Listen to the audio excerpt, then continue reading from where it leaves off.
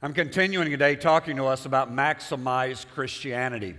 We began last week talking about the aspect that we have been made an heir, the Bible says, and a joint heir with Jesus Christ. We talked about what that means in our life, how that we are born into the kingdom of God, how that you and I live in the freedom that God has purchased for us and given for us. And so as we looked at that last week, we began to understand that we really can live that John 10:10 life, that is just so over the top that it really becomes fun to be a Christian. And so today we're going to continue that. And as we go into that today, I want to talk to you about activating your inheritance today. If I've got an inheritance that we talked about last week, how do I go about activating that inheritance? Let me say hello to our campuses this morning. My name is Eddie Couples. I'm the lead pastor for Love and Truth Ministries, and I'm glad you're with us today. In all of our campuses, we know that God is doing great things. We're excited week by week to hear the good reports of what's happening there. Now we're going together into the Word of God today. I'm going to be talking today about some specific aspects of how that you move into what God has for you. Would you take your Bibles and go to the book of Acts, the 26th chapter. Acts chapter 26, and we'll start there. We'll move quickly through several passages of Scripture. Acts 26:18 says, to open their eyes and to turn them from darkness to light. That's what God does when we come into His kingdom and begin to live this maximized Christianity. And from the power of Satan to God, so that they may receive forgiveness of sins, thank God for that, and a place among those who are sanctified by faith in me. If I'm going to activate my inheritance, this inheritance that I've been given. Now, I want to tell you, you may be standing to inherit some great things from some relatives or from somebody in your family, but I'm telling you what we inherit from God Almighty is greater than anything that anybody has ever inherited upon this earth. And so when I go into that, how do I get there? How do I activate that? Well, first of all, is the Scripture there says I have to operate in faith. I have to come by faith to receive what God has. It's not by what I can do. It is by faith in what Jesus Christ has already done. And so when I begin to understand that, I don't try to work my way into salvation. The Word of God says it's by grace through faith that we're saved, and that not of ourselves. It's a gift of God, lest any of us should boast. So it's not about what I can do, but I'm operating in this dimension of faith. Now watch what faith is. Faith is believing what God says more than what you see. Did you hear that? It's believing what God says more than the circumstances that are around me. And so the circumstances may say, you're not getting very far in this. The circumstances may say things are bad, on and on and on. But God's Word says that I'm more than a conqueror through Jesus Christ who loved me and gave Himself for me. The Word of God tells me all of these things. And so as I do that, then I begin to operate in faith on a daily basis. But as I operate in faith, then I've got to do a few things. Psalm, the 2nd chapter and the 8th verse, and I won't take time to read all this because I'm going to be in a hurry today, but it just says, ask me and I will make the nations your inheritance, and it goes on to that. But the aspect here that I want you to see is, if you want your inheritance, you have to ask Him. You have to ask for it. It's not enough just to know that I'm blessed. How many of you know that when you get saved, you have to ask to be saved? Right? I mean, Jesus Christ paid the penalty for everybody's sin 2,000 years ago. There is no one upon the earth that God will not forgive because Jesus Christ has already paid the price. The issue is whether or not we are going to ask for it. And so it's the same way in our inheritance in the kingdom of God. If God truly has given unto me all things that pertains to life and to godliness, that's everything I've got in my life, then how do I receive that? Well, I receive that when I ask for it. Ask, and you shall receive. Seek, and you shall find. Knock, and it shall be open unto you, the Word of God says. And so I've got to be willing. When I read the Scripture and it says that He's Jehovah Rapha, the Lord God my healer, and I'm sick, then I have to ask. I don't just say, well, the Bible says it. Oh, that's great. No, I have to ask for it. You remember in Scripture where the Word of God says that a man brought his son to the disciples and he wanted them to heal his son, and the Scripture says his sons couldn't do it, but when Jesus showed up, he went to Jesus and said, I asked your disciples and they couldn't do it, and now I come to you. See, sometimes you have to continue. The scripture goes on to say that there was a widow who had some things happen in her life, and she was needing some recompense for that, and said she went to the judge, and she asked him to take care of the issue. And the Bible says the judge ignored her, and she just kept going back day after day after day. And finally, the judge said, I do not fear God nor man, but because of her continual coming, I will give her what she asked for. And it says, how much more will your heavenly Father? So what the deal is that if I want to receive what the Word of God tells me are His blessings, and there are thousands of them listed in Scripture, then I have to know what they are, and then I have to ask for them to be released in my life. The third thing that you have to do is, the Word of God in Hebrews, the 1st chapter and the 14th verse says this. It says, are not all angels ministering spirits sent to serve those who will inherit salvation? Now, I'm going to get a little far out on this one, all right? Some of you were with me until now. Now we're going to talk about angels. And people go, oh, I don't know if I believe in angels. You don't have to. They're still real. All right? What we need to do is we need to learn to release the heavenly host.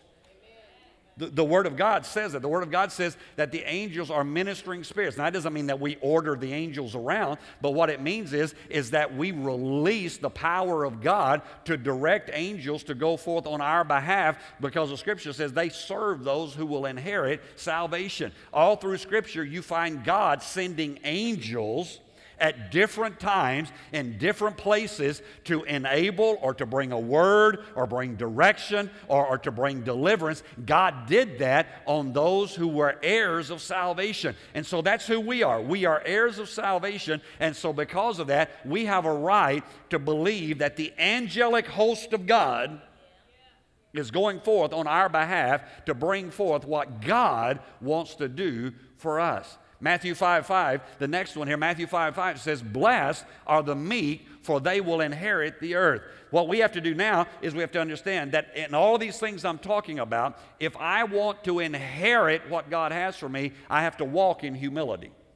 I have to understand, like I talked about last week, that He is Jehovah Jireh. That means He is my provider. And so I look to Him for all provision. I do not go around in my life saying, look at what I can do, look at what I've done. No, it is through the grace of God, and as I look to God, I walk in that humility, and everything about my life, I'm just saying Jehovah Jireh's got to show up. God my portion, God my strength, God my help, whatever it is. If I have a financial need, I believe that He is my provider. If I have a physical need, I believe that He is my provider. If I have a situation in my family or in my marriage, I believe that He is my provider. Whatever that I'm going through, if I will understand this walk of humility, that, Lord, I am trusting in You. Here's what the Bible says. The Word of God says, without Him, speaking of God, without Him, you can do nothing. It didn't say you could do a few things. It did not say you could do those insignificant things. See, what you have to understand, if God takes His hand off of your life for 1 second, it's over. So without Him, we can do nothing. So if I'm going to have this inheritance that God has called me into, then there is something that we have to understand about operating in this inheritance. So if you have your Bibles, look in the book of Ephesians, the 1st chapter, or your iPad, whatever you've got the Word of God on. Ephesians chapter 1, and I want to read to you a few verses here, beginning in verse 12 through verse 14. It says, in order that we who were first who were there, let me start again. In order that we who were the first to put our hope in Christ might be for the praise of His glory. And you also were included in Christ when you heard the message of truth. Now here's what the Scripture is saying. When you heard the Word of God, you received Jesus Christ as your Savior, then you were in Christ. You received the message of truth, the gospel of your salvation. Then it says, when you believed, you were marked in Him with a seal, the promised Holy Spirit. Now, verse 14 is one of the most interesting passages in Scripture. And it's repeated in John and 1 Corinthians and some other places as well. It says, who is a deposit guaranteeing our inheritance until the redemption of those who are God's possession to the praise of his glory. Now, I'm going to break it down, so don't worry about it if you kind of got lost there for a minute. The Word of God says here that the Holy Spirit is our guarantor. Now, what that means is that when God releases the Holy Spirit into our life, it is guaranteeing unto us that we are the children of God and that we have a right to everything that God has. Now, don't miss that. Everything that God has comes through this guarantor, this one who is given unto us, and who the Scripture talks about that we are given that through the baptism in the Holy Spirit, that the Holy Spirit comes into our life. And so when we begin to know that, we begin to operate in a different manner. Now, today I'm talking to you about how that you activate this inheritance. If I have this inheritance, how do I activate it? Well, the Scripture says that the Holy Spirit is the guarantor of what God is doing in your life. So how do I get there? How do I live in that? Well, the Word of God tells us some things about the Holy Spirit. All right? And I want to share those with you real quickly. I want to tell you what the Holy Spirit does in your life. If it is the guarantee of what God is doing, then what does the Holy Spirit do when it comes into my life? Well, Acts 1:8 says, but you will receive power when the Holy Spirit comes upon you. So the first thing that the Holy Spirit does is that it brings power. All right? And I don't know about you, I'm like Tim the Toolman Taylor. I need more power, all right? I know that goes back a few years. I need more power. I want the power of God Almighty. But it doesn't just bring power according to Scripture. The book of John, the 14th chapter, and the 16th verse says, Jesus talking here, he says, and I will ask the Father, and he will give you another advocate to help you and to be with you forever. So the second thing that it does is that the Holy Spirit is our comforter, one translation says. It comforts us when we are going through times of difficulty. There are moments in your life when you need the Spirit of God to show up and comfort you. That's what the Holy Spirit does. When I receive this guarantee that God says is mine, then I can believe that God is going to comfort me when I need to be comforted. But not only does it bring power, not only does it bring comfort, the third thing that it brings, again, according to John, the 16th chapter and the 13th verse, it says, but when He, the Spirit of truth, comes, now it's talking about the Holy Spirit, it says He will guide you into all truth, and it says He will not speak of His own, He will speak only what He hears, and He will tell you, the Scripture says there, He's going to tell you about Jesus Christ. He's going to break that into your life and let you know that. So the third aspect that we see here is that the Holy Spirit brings truth into our life. Amen. How many of you know that just because you got saved does not mean that there's not some areas of your life that truth is not operating in? See, we get a little nervous when we talk about this, but we have to understand that the reason that we need truth in our life is so that we can walk in the fullness that God has for us. Truth is not about keeping us bound. Truth is about setting us free. You will know the truth, and what? The truth will set you free. People say, truth sets you free. No, it doesn't. You say, Pastor, you just said it did. No, I didn't. It says the truth that you know will set you free. But when the Holy Spirit baptism is poured out, the Word of God says that truth comes into your life and it guides you and leads you. And then the Word of God says one more thing. John 14:26 says, but the advocate, the Holy Spirit, whom the Father will send in my name, He will teach you all things and will remind you of everything that I have said to you. All right? So the fourth thing that the Holy Spirit does, and there's many more, but I'm just taking time for 4 of them today, is that the Holy Spirit teaches us. There are aspects of our life that we don't know how to do. We don't know how to operate. We don't know how to live. And the Word of God says when the Holy Spirit comes, Jesus said it's not good that I stay with you. I need to go away so that the Holy Spirit can be sent. And so when I understand that and I allow the Holy Spirit to come, then He begins to teach me. There are aspects. Would it not have been great if that the day that you have been born, God would have given a jump drive to you and you just plug it in and every day it would tell you every decision to make? Would that not have been cool? Oh, come on. I mean, that'd been great. Who am I going to marry? Where am I going to work? How am I? I mean, all those things. So that's kind of crazy. Well, God could do it. He's God. The Bible says He knows the end from the beginning, so He knows exactly what's going to be happening. But He didn't do that. He gave us His Word that we're to study, but then He gave us the Holy Spirit that day in and day out teaches us, and if we'll learn to listen to the Holy Spirit, then we can begin to understand what God is saying.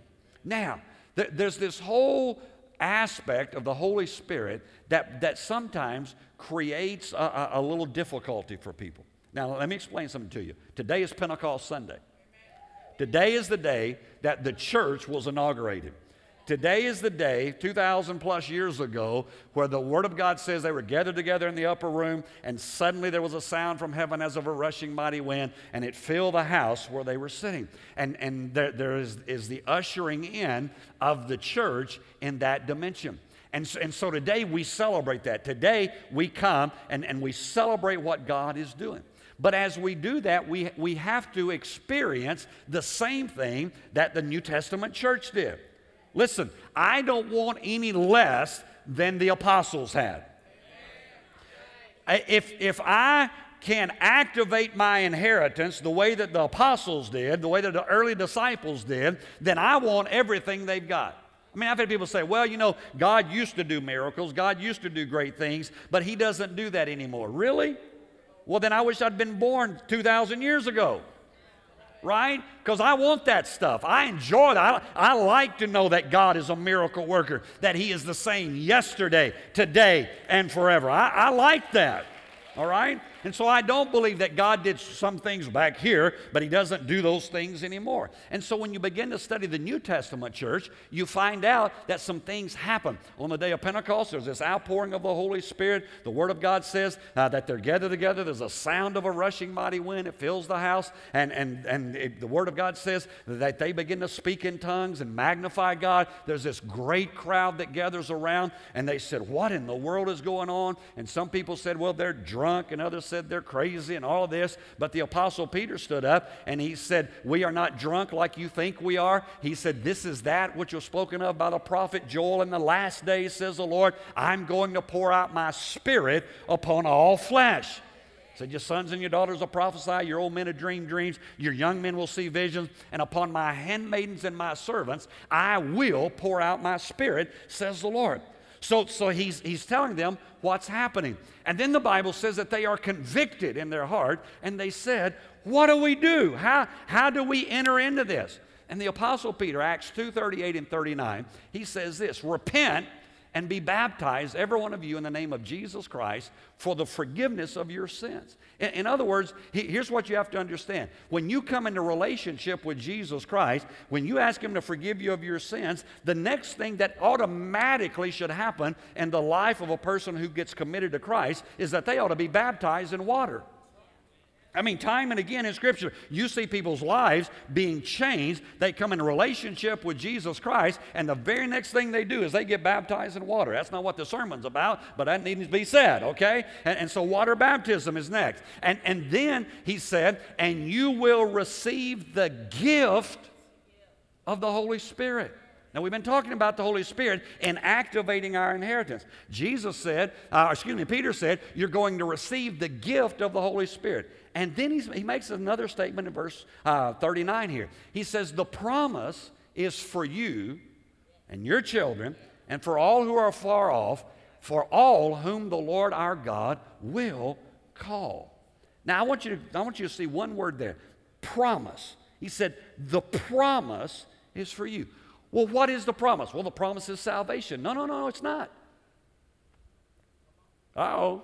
You say, well, Pastor, I thought it was no. How many of you know you need to interpret Scripture by Scripture? right? You don't interpret Scripture by theology. You don't interpret Scripture by what somebody thinks. You interpret Scripture by the Word of God. So let's back up and find out what the promise is in Acts chapter 1. Look in Acts chapter 1, verse 4 and 5, or just look at the screens. He says, on one occasion, while he was eating with them, he gave them this commandment. Do not leave Jerusalem, but wait for the gift my Father promised, which you have heard me speak about. For John baptized with water. Now he's going to tell us what the promise is. But in a few days, you will be baptized with the Holy Spirit. So what is Jesus saying? When he says this promise is for you, for your children, and all that are far off, even as many as the Lord our God shall call, he is saying not the promise of salvation. From Genesis on is the promise of salvation. Salvation is clear in the Old Testament and into the New Testament. It's clear. But there is something distinct about the promise that Jesus talks about. He says it's the promise that my Father talked about, and it is the Holy Spirit. In the book of John, it also says at another time, it says that he was gathered with his disciples, and the Word of God says he breathed on them. It's the same word breath there that is found in the book of Genesis when God breathed into Adam the breath of living life. It's pneuma. It's the breath of living life. And so Jesus at that point breathed on them and said, receive ye the Holy Spirit. All right? So the Holy Spirit is what God has promised us.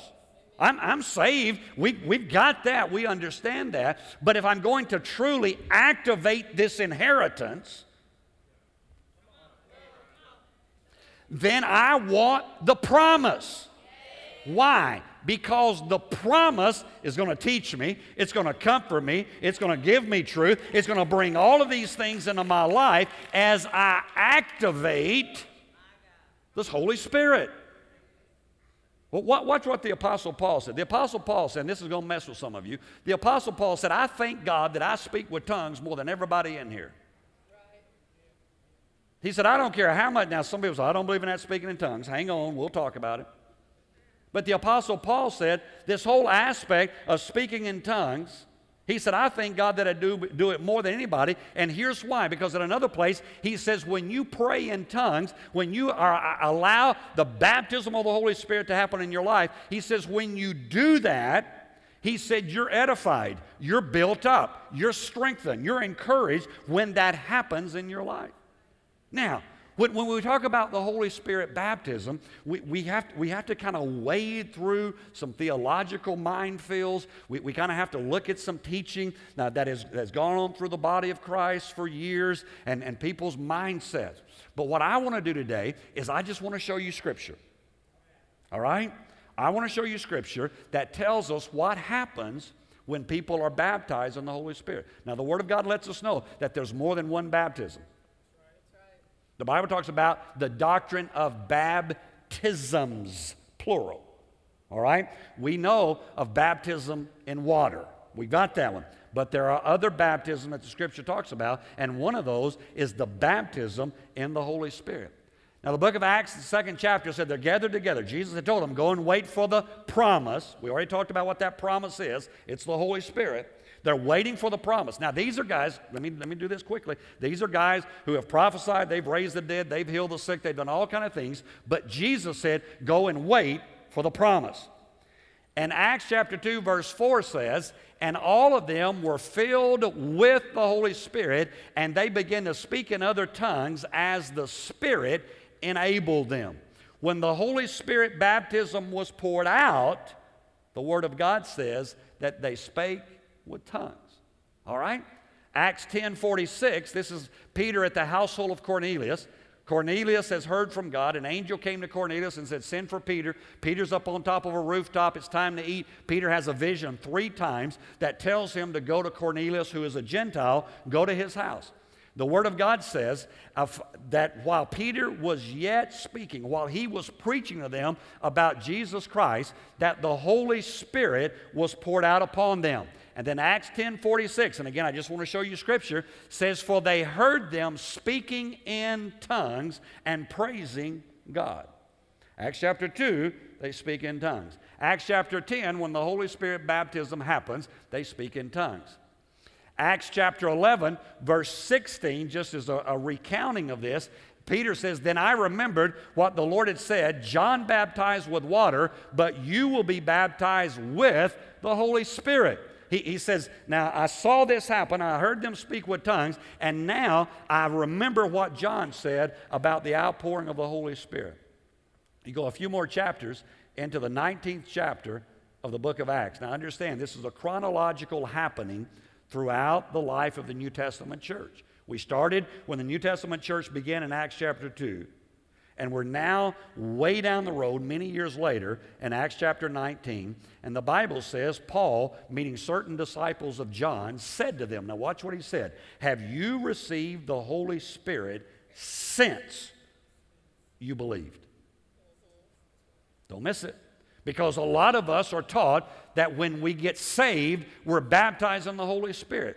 But Paul, meeting these disciples, said, "Have you received the Holy Spirit since you believe?" He said there is a subsequent happening after conversion. Let me prove it to you.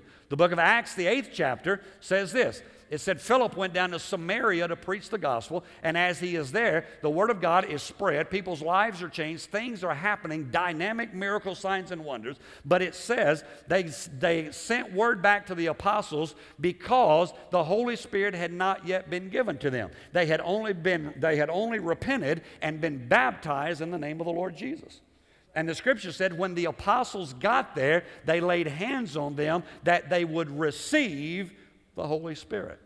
Is this making sense? Because I want you to get it. What we're saying is that scriptural proof tells us that the baptism of the Holy Spirit is subsequent to conversion. It's after you come into the kingdom of God. It's after you get saved. That the Word of God tells us that there is this outpouring of the Holy Spirit that is the activator of this maximized Christianity that God has called us to live in. Acts 19:6, and this is happening here with the Apostle Paul. It said when he placed his hands on them, the Holy Spirit came on them, and they spoke in tongues and prophesied.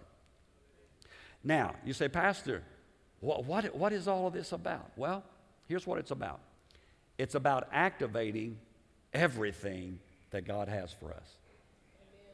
How many of you know that there are certain, if a woman is making bread or a man is making bread, that there's an activator that you have to put in that to make the bread rise. Right? Something to bring about the fullness. Don't miss it. You have all the ingredients laying on the table. You got the flour, you got it. I mean, everything is there.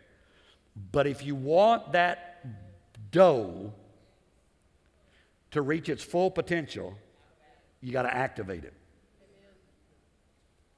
You got to put some yeast in it and let it blow up.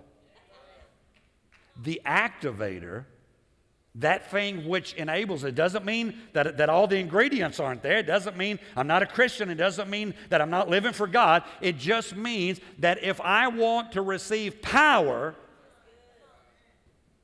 I have to allow the activator to come.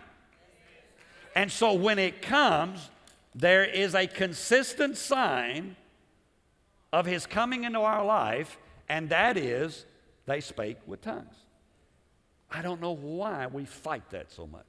I don't know why that's such a controversy in the church. I don't know why people say, well, that's of the devil. Really? Do you think the devil's going to do anything good? Right? People say, well, I'm afraid if I ask for the Holy Spirit, I'll get something from the devil. Do you know what the Bible says? The Bible says, if you then being evil, talking about mankind, if you then being evil know how to give good gifts to your children, how much more will your heavenly Father give to them who ask Him the Holy Spirit? I want to tell you today, God wants us to be activated. He wants us to receive the fullness of everything that He has for us. And here's what's wonderful about the Holy Spirit. When the Holy Spirit has come, It's not a one-time thing. He lives in us. He dwells in us. And this activity of the Holy Spirit, this praying in the Spirit, is something that we can do time and time and time again. I'm kind of like the Apostle Paul. I thank God that I speak in tongues more than you all. Amen? Because I have learned that in those moments of praying in the Spirit, that something happens that takes me to another level of faith, of trust, of obedience with God. It is in those moments that I'm activated, and the potential that God has for my life is released, and I'm able to step up, and I go from glory to glory, the Bible says. Amen.